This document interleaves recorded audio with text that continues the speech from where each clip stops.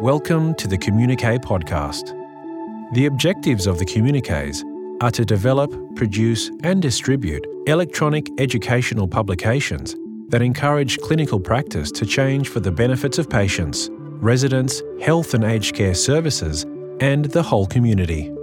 Over half of our subscribers attribute a change in their clinical practice due to the Communiqué. The print versions in these podcasts present cases of premature and preventable deaths that occur in health and aged care settings.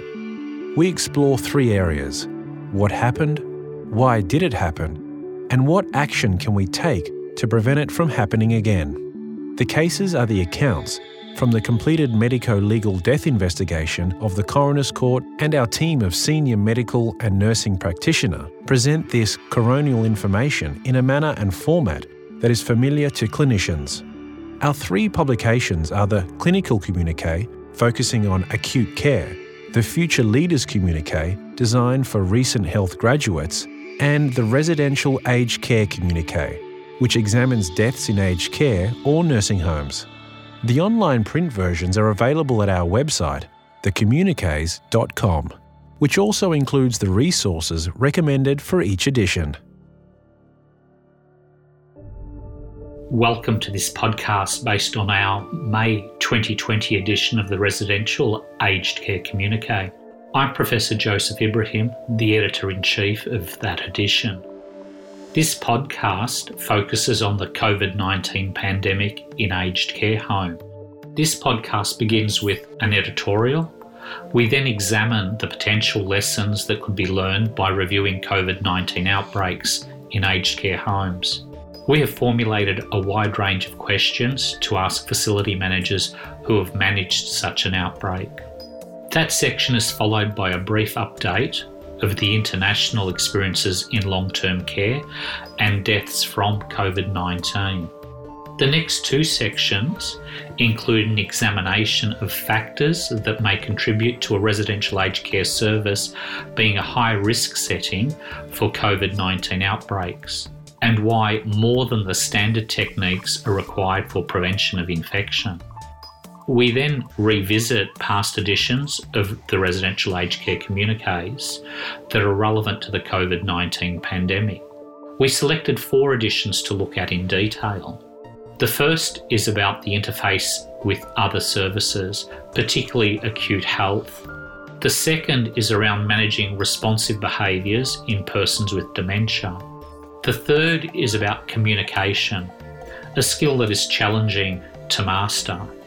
And the fourth and final issue that we reflect on is on guardianship, highlighting the need to understand, identifying and working with a resident's legally appointed decision maker. The podcast concludes with 4 debate article where we present options for the clinical settings in which to manage residents infected with COVID-19. Consider now, where would you choose? Stay at the care home or go to an acute hospital? Let's now listen to the editorial. Welcome to the May edition of the Residential Aged Care Communiqué. We are all experiencing a new and very different way of life.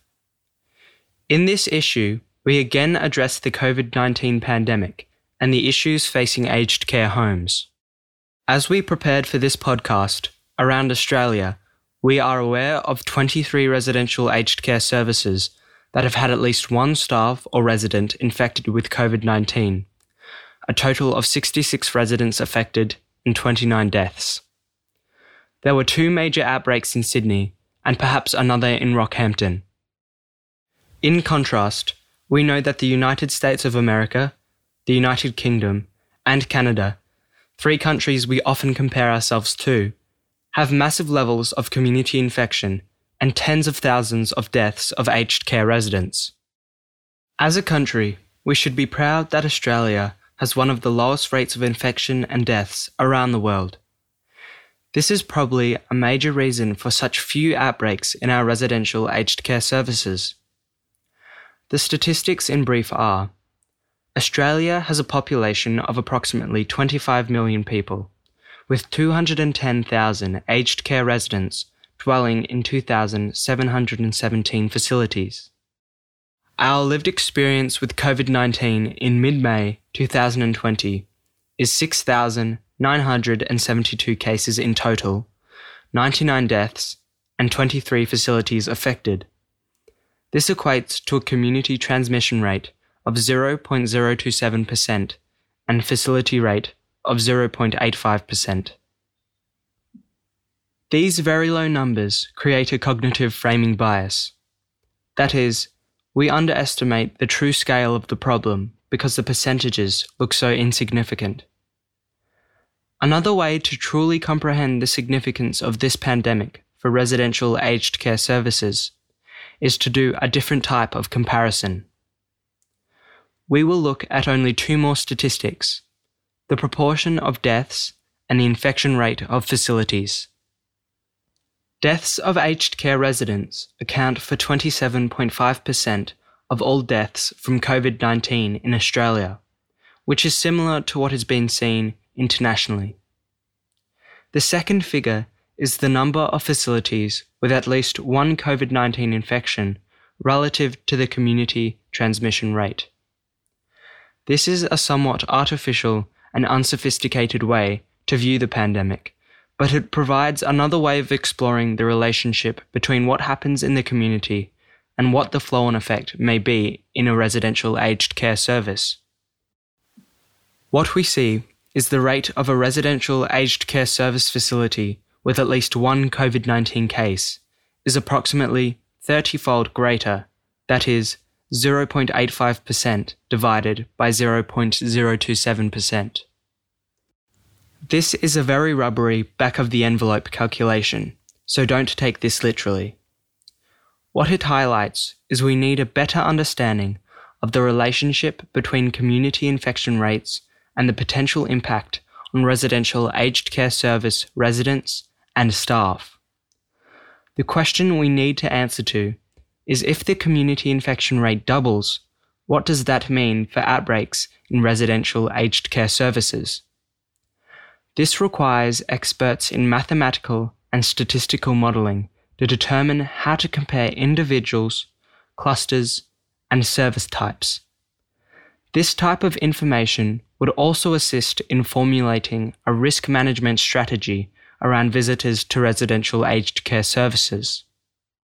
What is not contestable is that if COVID-19 gets into a residential aged care service, the consequences are potentially devastating to the residents, family, and community. Let's now listen to the section that reviews and examines a COVID-19 outbreak to see what we could learn to apply more broadly.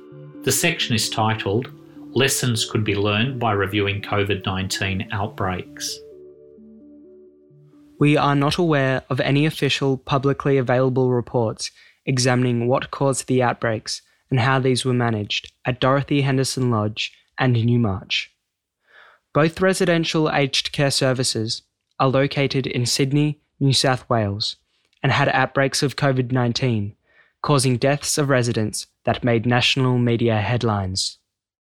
Rather than rely on media reports, we have presented key questions we would like to ask. If answered, they would assist other residential aged care services to be better prepared in the future. The fundamental questions we want answered whenever anything goes wrong are taken from the VA National Centre for Patient Safety Root Cause Analysis tools. The questions are: 1. What happened? 2. Why did it happen? 3. What action can we take to prevent it from happening again? And 4. How will we know if the action we took made a difference? There are multiple categories to be examined, and we have added some general notes in each. Please note what we have presented is not comprehensive, but a way to examine the issues systematically.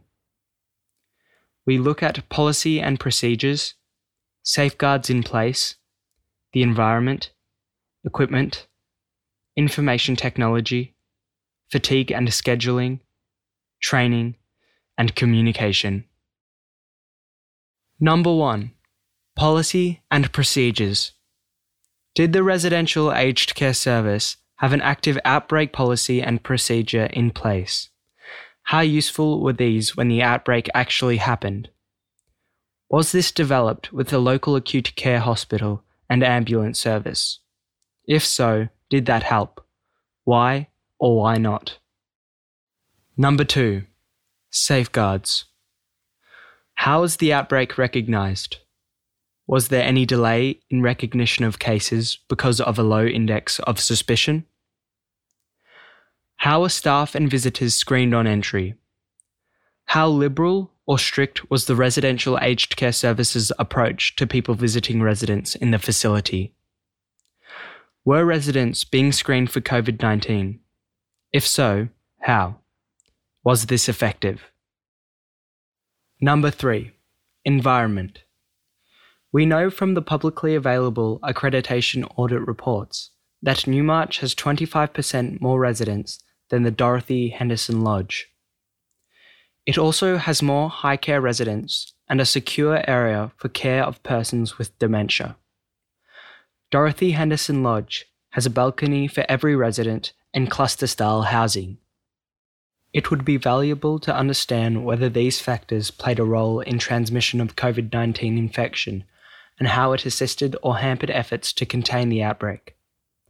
Was it possible to isolate residents with COVID-19 effectively in their own rooms?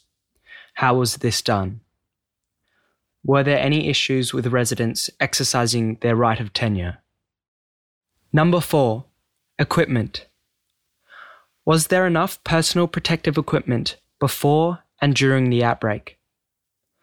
Were there adequate supplies of other items, for example, alcohol-based hand sanitizer, and biomedical equipment to screen and monitor residents, such as thermometers and oximeters?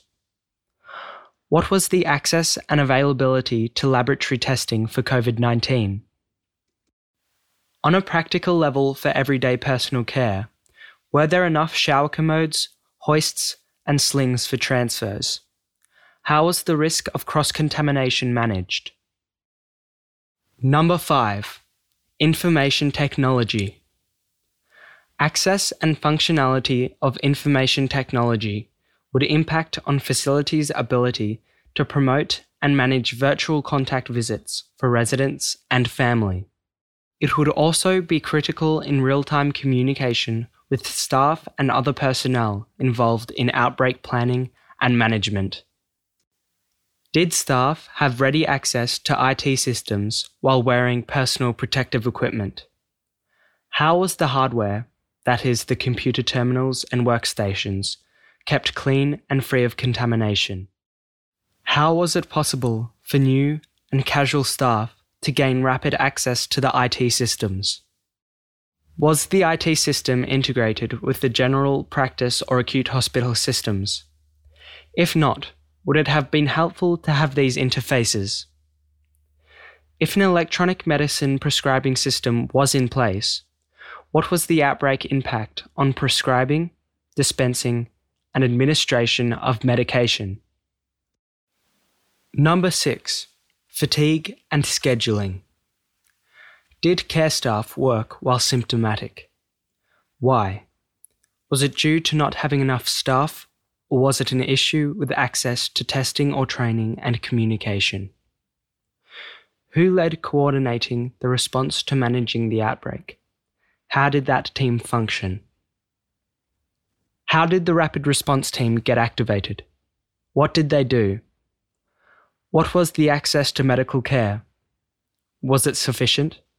Did the Residential Aged Care Service draw on their regular general practitioners, the acute hospital, or other sources? Why? Number 7. Training. Were staff adequately familiar with and able to adhere to personal protective equipment recommendations? How was this achieved? Were sufficient staff available to manage the range and severity of illnesses that presented?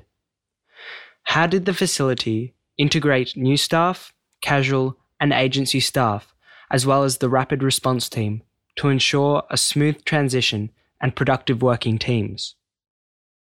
How were persons with dementia reassured and managed given the unsettling environment?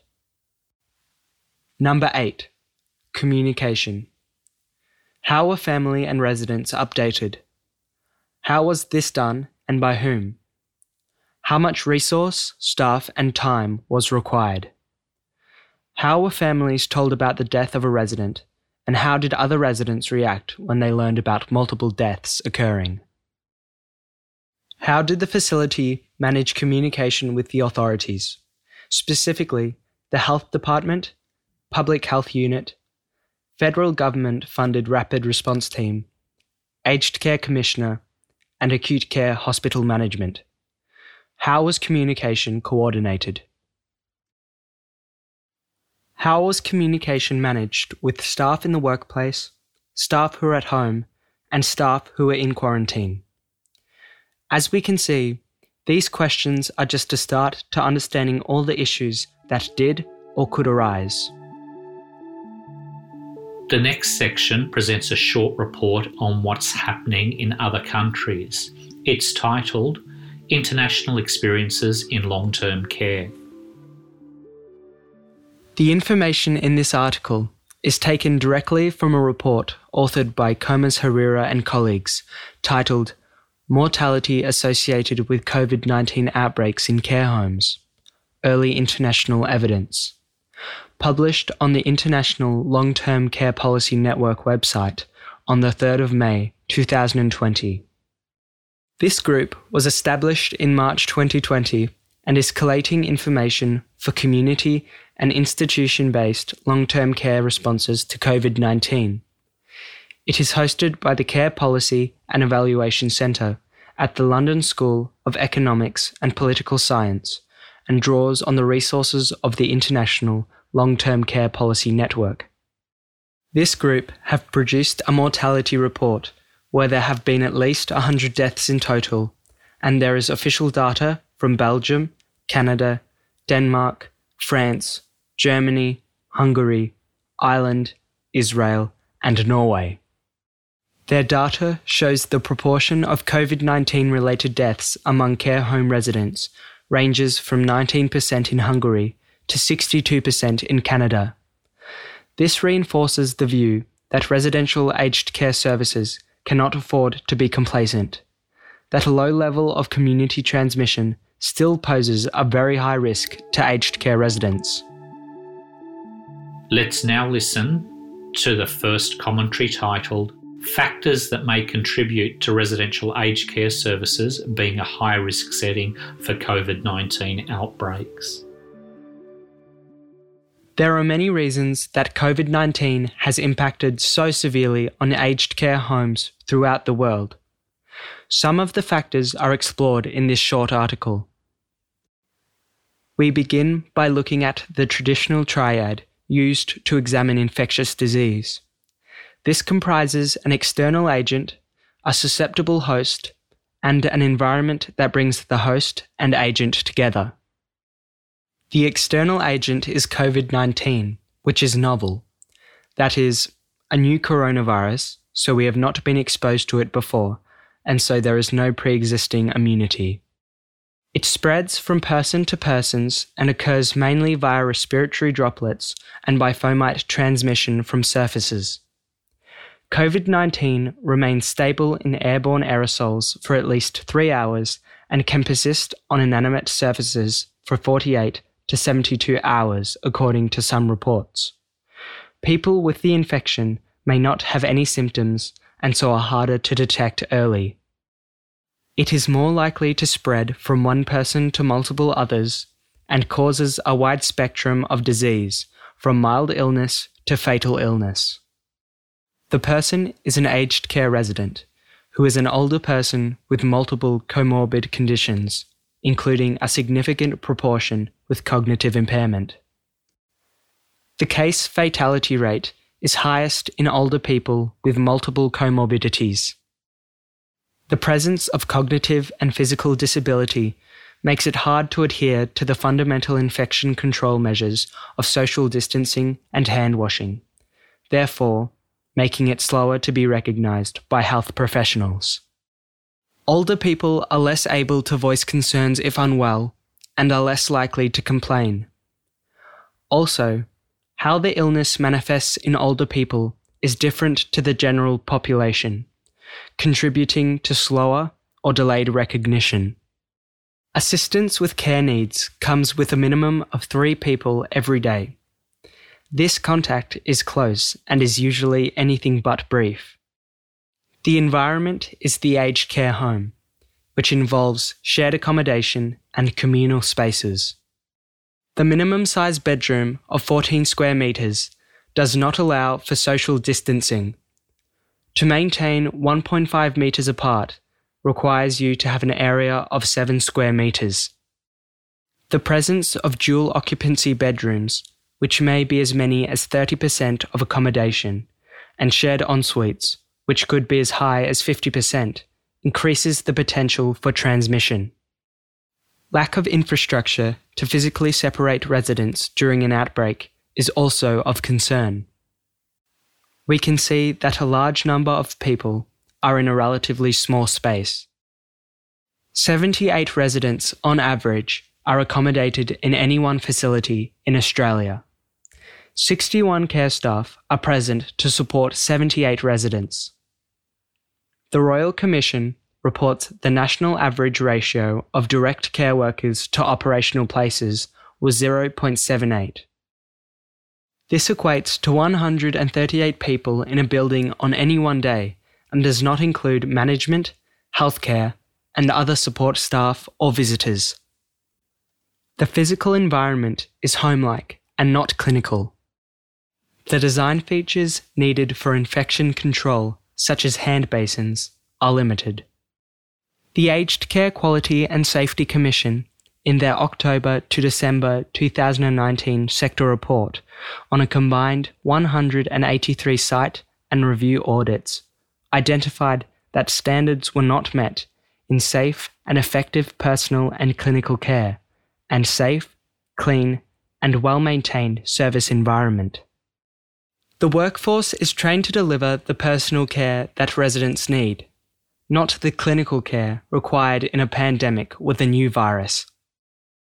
National Aged Care Workforce Census and Survey in 2016 reported 53% of residential aged care services had skill shortages, most commonly for registered nurses. Let's now listen to the next commentary titled "More than Standard Techniques are Required for Prevention of Infection."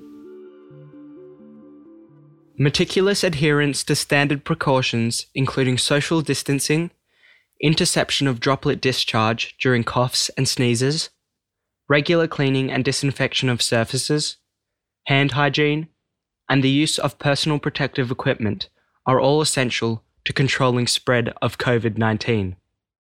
Measures can be categorized as occurring at multiple levels, including individual, team, organization, and community level. Within each level, we have approaches dependent on human behavior and interactions of environmental factors. Next, we have to consider whether the measures are for people with proven COVID-19 or those that are not confirmed. An example of an environmental approach within an organization is proposed by Lynch and Goring, JAMDA, 2020. They suggest drawing on the approach used in hospitals for airborne infection isolation rooms, which are designed to be under a slight negative pressure for residents with COVID-19. A slight negative pressure prevents spread of airborne infection from the room's occupant who has an infection. They suggest 5 steps to modify rooms that house COVID-19 infected residents to become negative pressure rooms. The steps require expertise in engineering and awareness of the laws and regulations about ventilation, air conditioning, and heating. We have outlined the steps. For the details, please refer to the original article. Step 1. Estimate total room volume, ventilation, and differential pressure. Step 2. Install supplemental exhaust ventilation through dedicated exhaust portals. Step 3.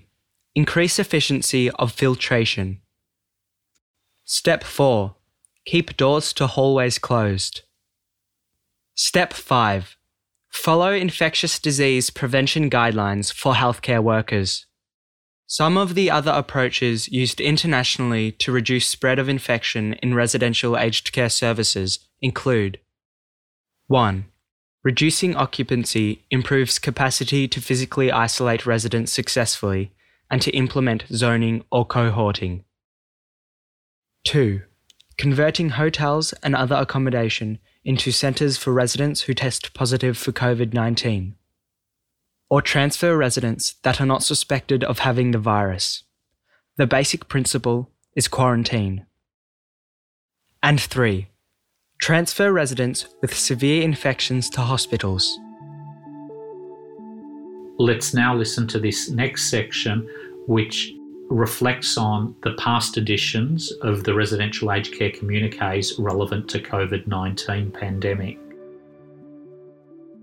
We have selected only 4 of the past issues.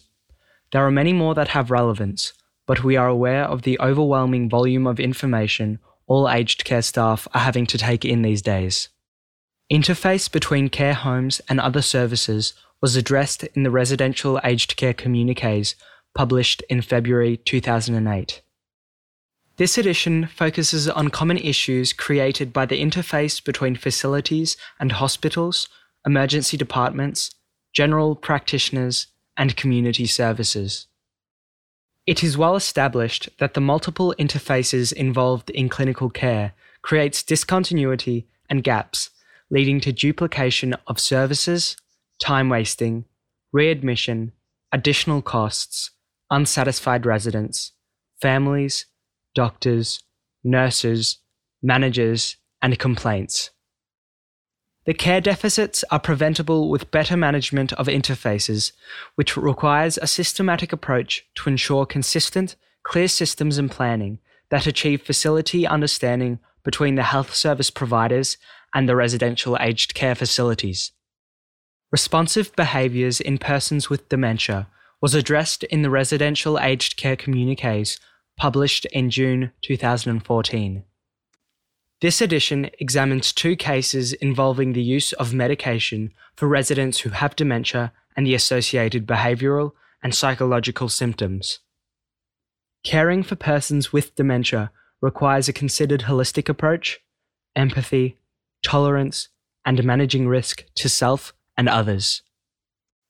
Being able to do this in the middle of the night with competing demands from other residents is not an easy task, and management has been even more challenging during the COVID-19 pandemic. Communication was addressed in the Residential Aged Care Communiqués published in February 2014. This edition addresses communication, something we all recognise as important and in which we pride ourselves on doing well, but for some reason it almost always goes awry. We found many approaches to professional communication, but limited evidence about what is the best approach, reinforcing the view that we should not take good communication for granted. The cases we present are in diverse settings, including the community, emergency department, hospital, and residential aged care service. Guardianship was addressed in the Residential Aged Care Communiqués published in August 2016. This edition focuses on some of the legal aspects of providing care for older people. Specifically, the 2 cases examine situations involving a guardian or another surrogate decision maker. The involvement of a third party sometimes overcomplicates an already difficult situation and increases the potential for misunderstandings. At other times, it is a relief to have an objective third party involved who will help to break a deadlock situation or be the much-needed advocate for a vulnerable person. Phil Grano, OAM, is the Principal Legal Officer at the Office of the Public Advocate in Victoria and has written an engaging expert commentary. Let's now listen to the next commentary titled Options for clinical settings to manage residents infected with COVID-19. We do not usually present a matter for debate. However, what is rapidly becoming apparent is that the question of where residents infected with COVID-19 should be managed is highly contentious. This is a complex issue and requires considered debate with experts and stakeholders.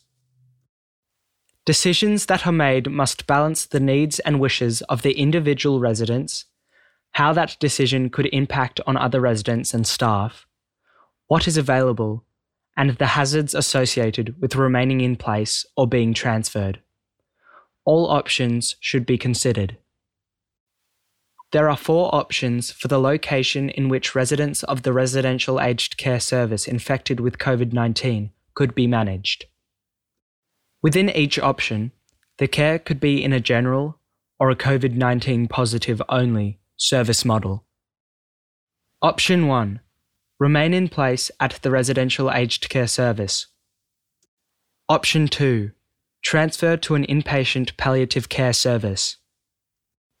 Option 3.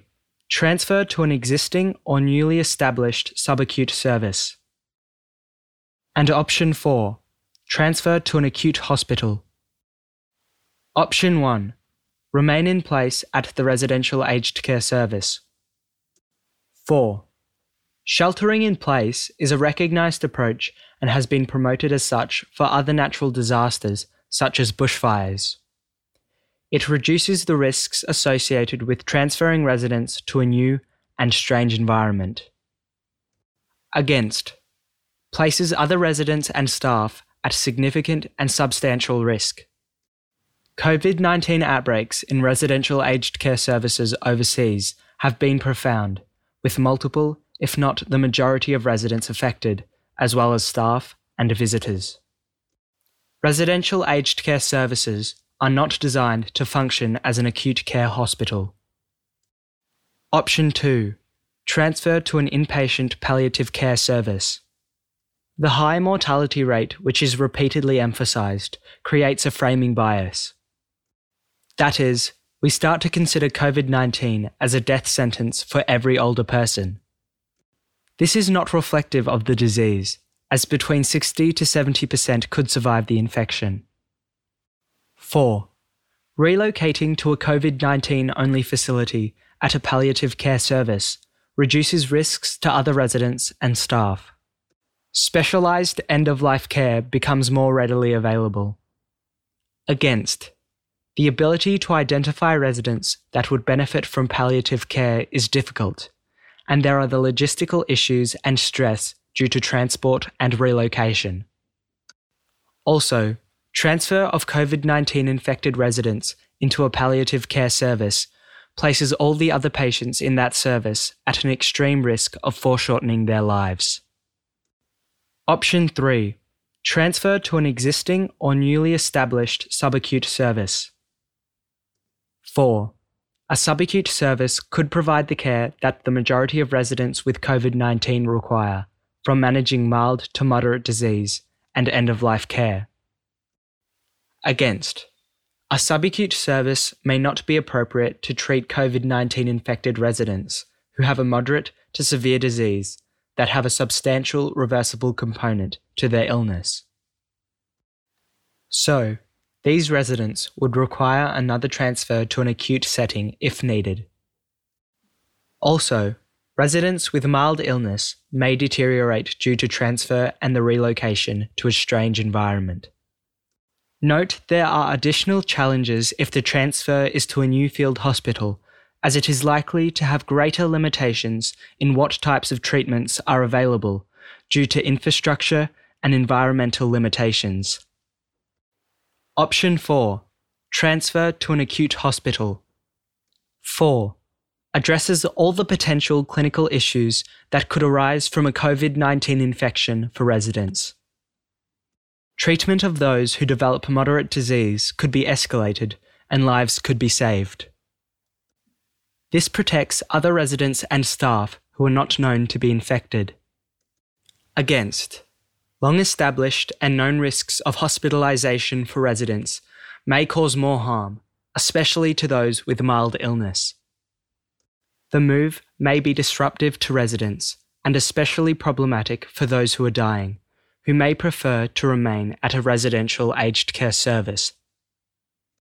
Which of these options would you consider to be the preferred one? Thank you for listening to this podcast episode. Remember, the online print versions are available at our website at www.thecommuniques.com, which also includes a list of the resources and any references that have been recommended. I'm Joseph Ibrahim. Thanks for listening.